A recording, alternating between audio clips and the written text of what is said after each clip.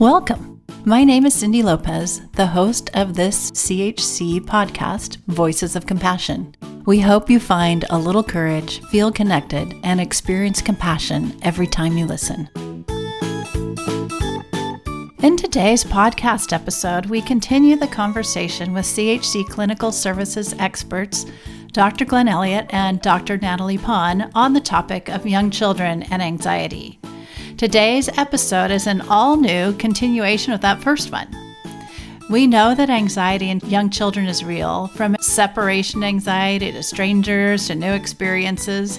And in today's episode, Dr. Elliott and Dr. Pon talk more about socialization, starting preschool, listening to your child, and utilizing play to help you understand your child's perspective and emotions. So welcome, Dr. Elliott and Dr. Pon, and thank you for continuing the conversation with us today. My name is Glenn Elliott. I am a child and adolescent psychiatrist and have worked with kids for roughly 50 years.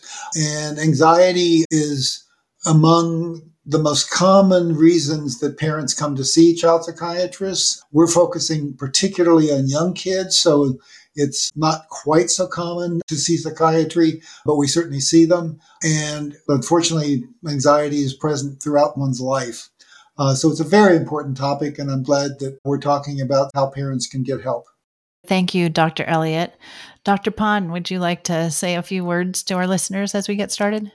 My name is Natalie Pon. I am a child and adolescent psychiatrist as well. And I actually really specialize in the treatment of young children and providing them and their parents support. And I think that this is a great topic because intervening in early childhood can really make a difference. Yeah, that early intervention piece is so important. And there are probably parents out there who are seeing some behaviors in their young child and they're thinking that something's going on, but they're not sure what, like some anxious behavior, especially around school and socialization. So do you have any comments about that? Well, I think it's reasonable to start with one's pediatrician and hope that the pediatrician has some experience and training in this. Some do and some don't. And if the parent doesn't find the response helpful, frankly, they should start looking for some other source. If the child is in preschool, preschools are very used to this and may have some references and some recommendations. Or if they're in kindergarten, I think all kindergarten teachers with any experience certainly are going to be good resources as well. This is one where friends and neighbors can be helpful because anxiety is so prevalent. The likelihood that there's somebody in their friend circle who has a child with anxiety is high. Yeah, and I think, following your parental instinct, if there is something that you are concerned about, 3 or 6 months for a young child is a lengthy amount of time for there to be some struggles. And so I think seeking out an opinion or advice earlier on is better because really one of the best things that can happen is that you hear that actually this is really typical. And I think if you did a few of these extra things would be great. But I have a lot of parents that come to me that are like, oh, I really wish I had come 9 or 12 or 18 months ago. And so I think that if you need to go, if you're concerned, go and check in with somebody and see if there's anything that could be helpful for you and your child. There also are some organizations. CHC is actually one that will give sort of a quick assessment and recommendations about what kind of person that their family might want to see. Parents Helping Parents, PHP, has a very good website, and these are parents with children with all sorts of different problems. Depending on what kind of anxiety we're dealing with, it may take some hunting before you find the right person. And it's fine if you feel like the first person doesn't get what you're talking about to say, I'm going to look somewhere else. Yeah, absolutely. And Dr. Elliott, thank you for bringing that up. We do have at CHC free parent consultations. So you can call us or find out more on our website, chconline.org. And a free parent consultation just means that you have 30 minutes to talk with a clinician who can help you. You can talk about what's going on. They can give you advice and maybe guidance regarding next steps. So As we think about anxious behaviors, let's talk about school for a few minutes. So, some children are starting school without the benefit of much social interaction, especially over the past year and a half as we've been dealing with COVID. How can parents really support their kids as they're just starting school without the practice that they might have had? There's no single answer. It's more than just socialization. There's also the masking issue, which I've been amazed at how quickly kids adapt to going around wearing masks for the whole school day. But if they have a same age peer that they've had any chance to sort of interact with, encouraging some play dates beforehand may be helpful. If that's not possible, then making sure that the parent spends some extra time playing school. Basically, what's school going to be like can be really helpful. I totally agree. I think that preparing your child via play with what school is like and have a little stuffy, it could be a little bunny or a dog, go to school and kind of tell them about the general expectations of school. That at school, we play with different things. We play with different people. We get to do art. We get to play on a new playground and all of the exciting things that happen at school, as well as some of the expectations. At school, the teacher gives us directions and we follow the rules. And some of the rules, which parents will know, are that we keep our hands and feet to ourselves. And maybe if the parent knows what kind of schedule the day will be, and that may be from the morning. We get ready in the morning, we have breakfast, we drive in the car to school, maybe practicing getting in and out of the car and giving mommy a kiss and saying goodbye. You play, you eat lunch, or maybe you don't eat lunch, and then you come home and mommy or daddy or whoever picks you up, and really giving them kind of a template for their day. In addition to people that they will see there, that really gets to the socialization piece of at school, you will make new friends and sing songs together and do this or that. And if they know any of the friends going to their school, and then their teacher's name, and if there's going to be other teachers or rooms that they go to. You can even augment it with some real-time activities. So driving them to the school so they can see the building at least. Here's where we're going to let you off. And if the parents can find out what the routine is at that particular school, that can be really helpful so the child knows what to expect.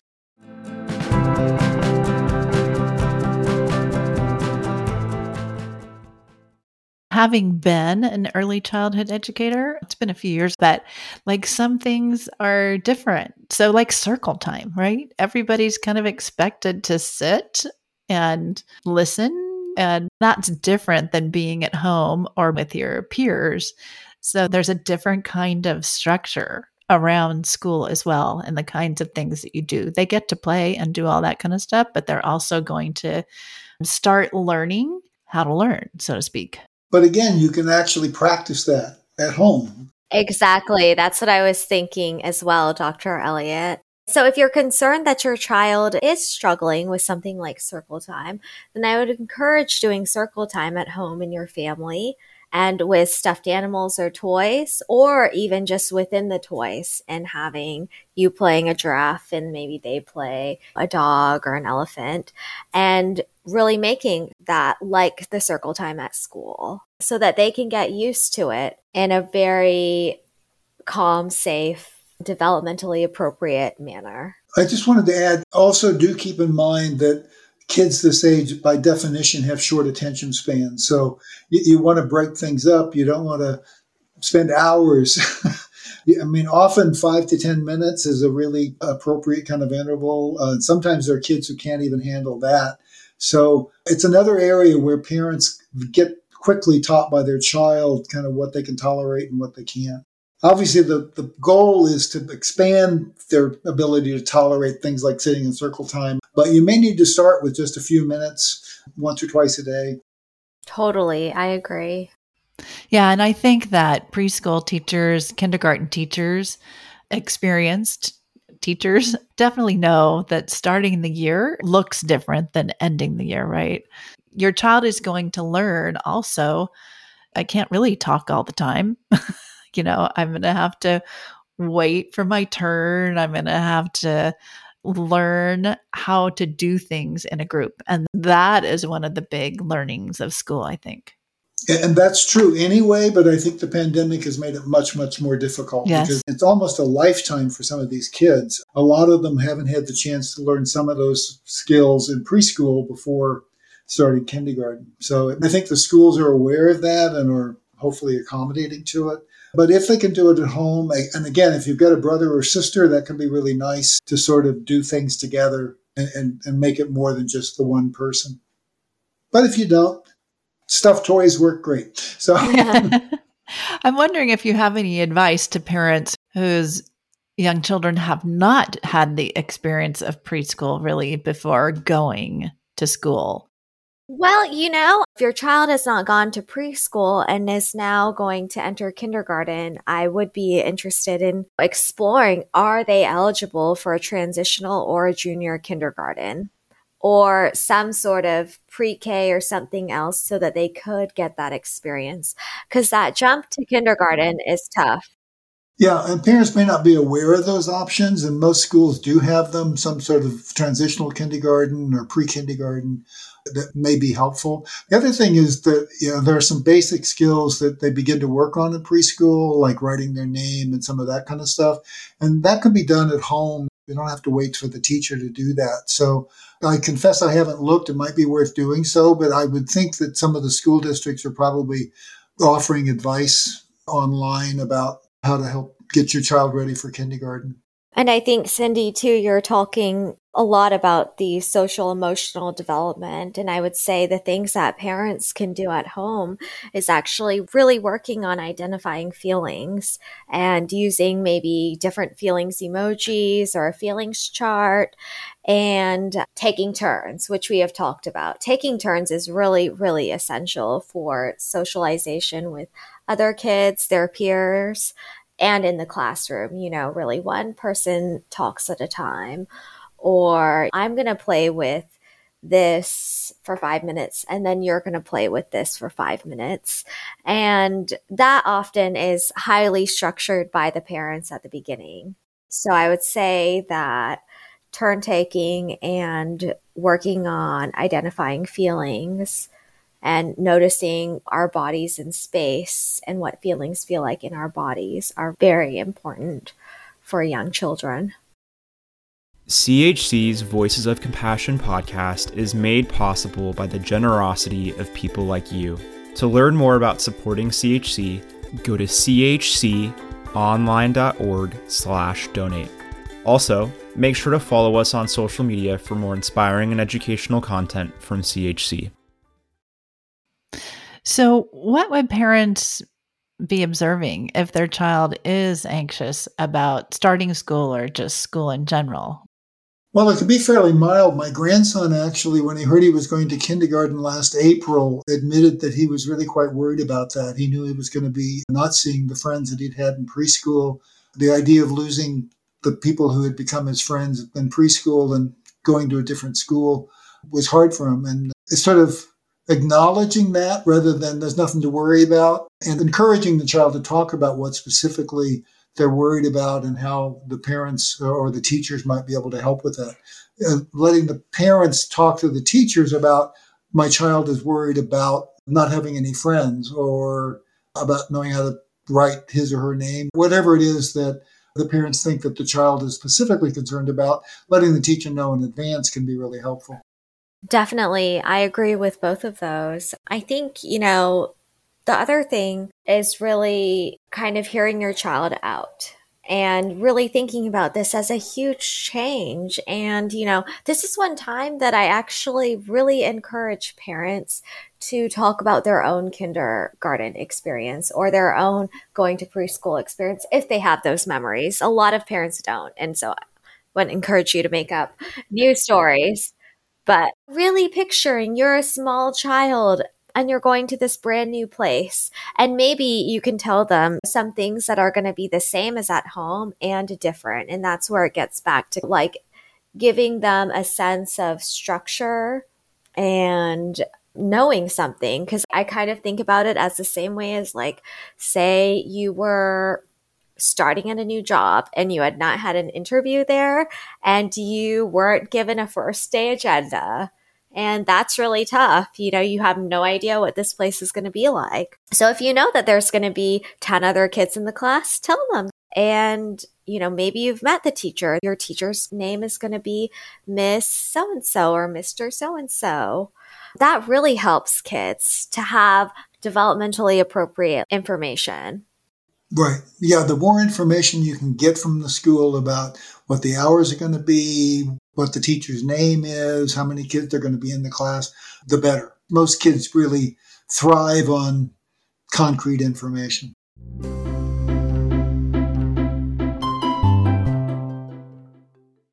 As we have said, like, young children may not have all of the words to talk about how they feel, but their behavior communicates for them. So are there behaviors that parents might be seeing if kids are anxious about starting school? Well, there's a phenomenon that we actually haven't touched on that I think is important to mention. In our field, we call it regression, which is if you hit a stressful point, and it's true for adults as well as for kids, there's a tendency to go back to old habits or sort of feel like you're at the younger age. So if a kid had separation problems in the past, that might reemerge. The child might start wetting the bed again or having daytime accidents. These are usually going to be transient, and it really just reflects how anxious the child is. And if the parent can keep cool about what's going on and not assume that that's going to be disastrous, usually they pass as the anxiety begins to resolve. Yeah, definitely. And, I think one thing we can always remember is that anxiety is a feeling, right? It's an emotion. So there's the feeling of feeling anxious, and then there's the behaviors that we see associated. And they can look like anxious behaviors like, don't leave me, mommy. I don't want to go here. I'm scared. And they can also be these other behaviors that might take some pieces to put together, like regression or like tantrums. I see a lot of kids refusing to go to school or saying that they have tummy aches or pretending that they're sick at school, saying that their body hurts. And really, they're just feeling overwhelmingly scared or anxious. I also see a lot of children really wanting to control everything. Like, it could be the color of plate that they eat off of. It could be that they want to control the play. It could be that they are just refusing to do all of these things that are a typical part of their routine, such as getting dressed or brushing their teeth. And so I really encourage parents to look at if this is something that was previously not challenging for your child and is now challenging, what might that be saying about their feeling state or how they're experiencing things right now, and what might be different? Because young children are very sensitive to changes and transitions. Even something like helping the child pick out what outfit they're going to wear the first day of school. And this can be hard for parents because parents have separation anxiety at kindergarten as well. But being excited about it and sort of making an event as opposed to sharing the child's concern that this is going to turn out horribly, it can be really helpful for the child. And this is one of those fake it till you make it kind of situations, particularly if it's your first child and you haven't actually had to do this before, particularly if you've missed preschool. The idea of handing over your child to a perfect stranger or imperfect stranger, as the case may be, can be itself anxiety producing for the parent, and that gets transmitted to the child. Mm-hmm. So let's talk about socialization for a minute. What kinds of things would parents and or educators observe that are signs of socialization issues with young children? And I'm assuming that anxiety could play a role in that as well. Oh, absolutely. Either secondarily or primarily. I mean, the situation can make you anxious, or because you're anxious, you may have more trouble, or it's hard to sort through. It shows up in ways that kids may isolate themselves. They may not really want to participate in circle time or group activities. There are kids who, if they're in the playground, they're the ones that wander around the perimeter of the playground and don't really come in and interact. Hopefully the staff is going to be aware of that and sort of encourage more interactions. Sometimes getting two shy kids together, even if they're just doing parallel play, can begin to break through that. Having a friend makes a huge difference, and they may not even realize that's what they were hoping for, but it's important. Another strategy that a lot of preschool teachers and kinder teachers use can be making the child a helper. And this can give a sense of control and empowerment to an anxious child. And so that can often be like very helpful with increasing socialization, such as you're the one to collect all the markers. And that can really like help some children with their social skills. There are certain social kind of norms that more or less would be expected in the classroom. I mean, these are things like following the teacher's directions, 80 to 90% of the time, possibly, and playing safely with other kids and sharing. And I would say if that is a concern at school, I bet that the teacher will tell you, or that will come up at some point in time. But if you are really worried, you can always ask, how does my child share or have reciprocal play? And if that is an issue, that's something that I would encourage practice at home, because home is really where all these skills can develop the most and emerge.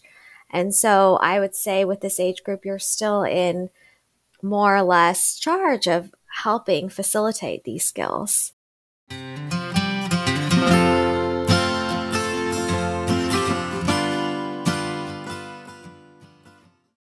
As an educator, I've seen certainly school-age kids talking about or telling their parents, I don't have any friends, and being sad about that.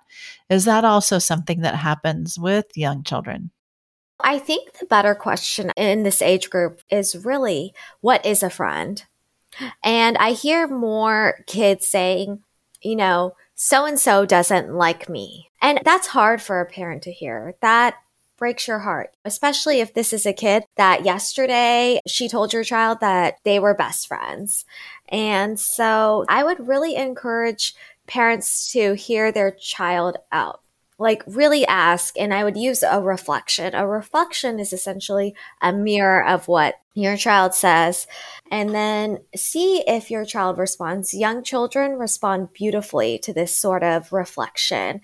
And if they don't, I would say, tell me more about what you mean. And then if they say, so-and-so isn't my friend anymore, I would be like, tell me more about what that means. Really, before we respond to the content, because young children use words that they hear from adults in different ways than we're hearing them. So maybe this kid said that they weren't friends anymore because she wouldn't give her part of her lunch, but maybe she knew that that was a COVID rule, and then you can really talk to your child once you have a better sense of the information, instead of responding to kind of just one line of, maybe charged affect. So, Dr. Elliott and Dr. Pond, thank you so much for joining us today. As we wrap this up, I'm wondering what advice you have for parents or what you really hope they hear from you today. So I hope two things come across. One is that anxiety is a real thing and it's very pervasive, and it's not always bad, but it can get so that it interferes with daily living. And then the parent needs to step in and try to help reduce the child's anxiety. I would really want parents to take away really listening and hearing your child out. And if there are questions or concerns, seeking out a provider, but also utilizing play. That is their language. That is the way that they can share things with you, express their feelings, put the unspeakable into action. Young children have a hard time saying exactly what's bothering them, but they can show us. And that is the beauty of working with them and their play. And so I would encourage any parent, you're worried about something and your child is in this age range, set it up during play. Set something similar up, and I would be very curious to hear what parents see or hear. Thank you so much, both of you, for joining us today. And thank you for sharing your expertise and your experience. And to our listeners, if you're wondering where you can go for help, please feel free to reach out to us at CHC at chconline.org. You can ask for a free parent consultation if you're just not quite sure where to start. That's a good place. And as Dr. Elliott already mentioned, there are other resources as well in our community. Parents Helping Parents is one. And there are resources listed in our show notes and on our website. To our listeners, thank you so much for joining us, and we hope you'll listen again next week. It was a pleasure. Thank you for having us. Visit us online at podcast.chconline.org. Make sure to subscribe to Voices of Compassion so you never miss an episode, and we'd love it if you'd leave us a rating and review. Have a question? Send us an email or voice memo at podcasts@chconline.org. We're here for you when you need us.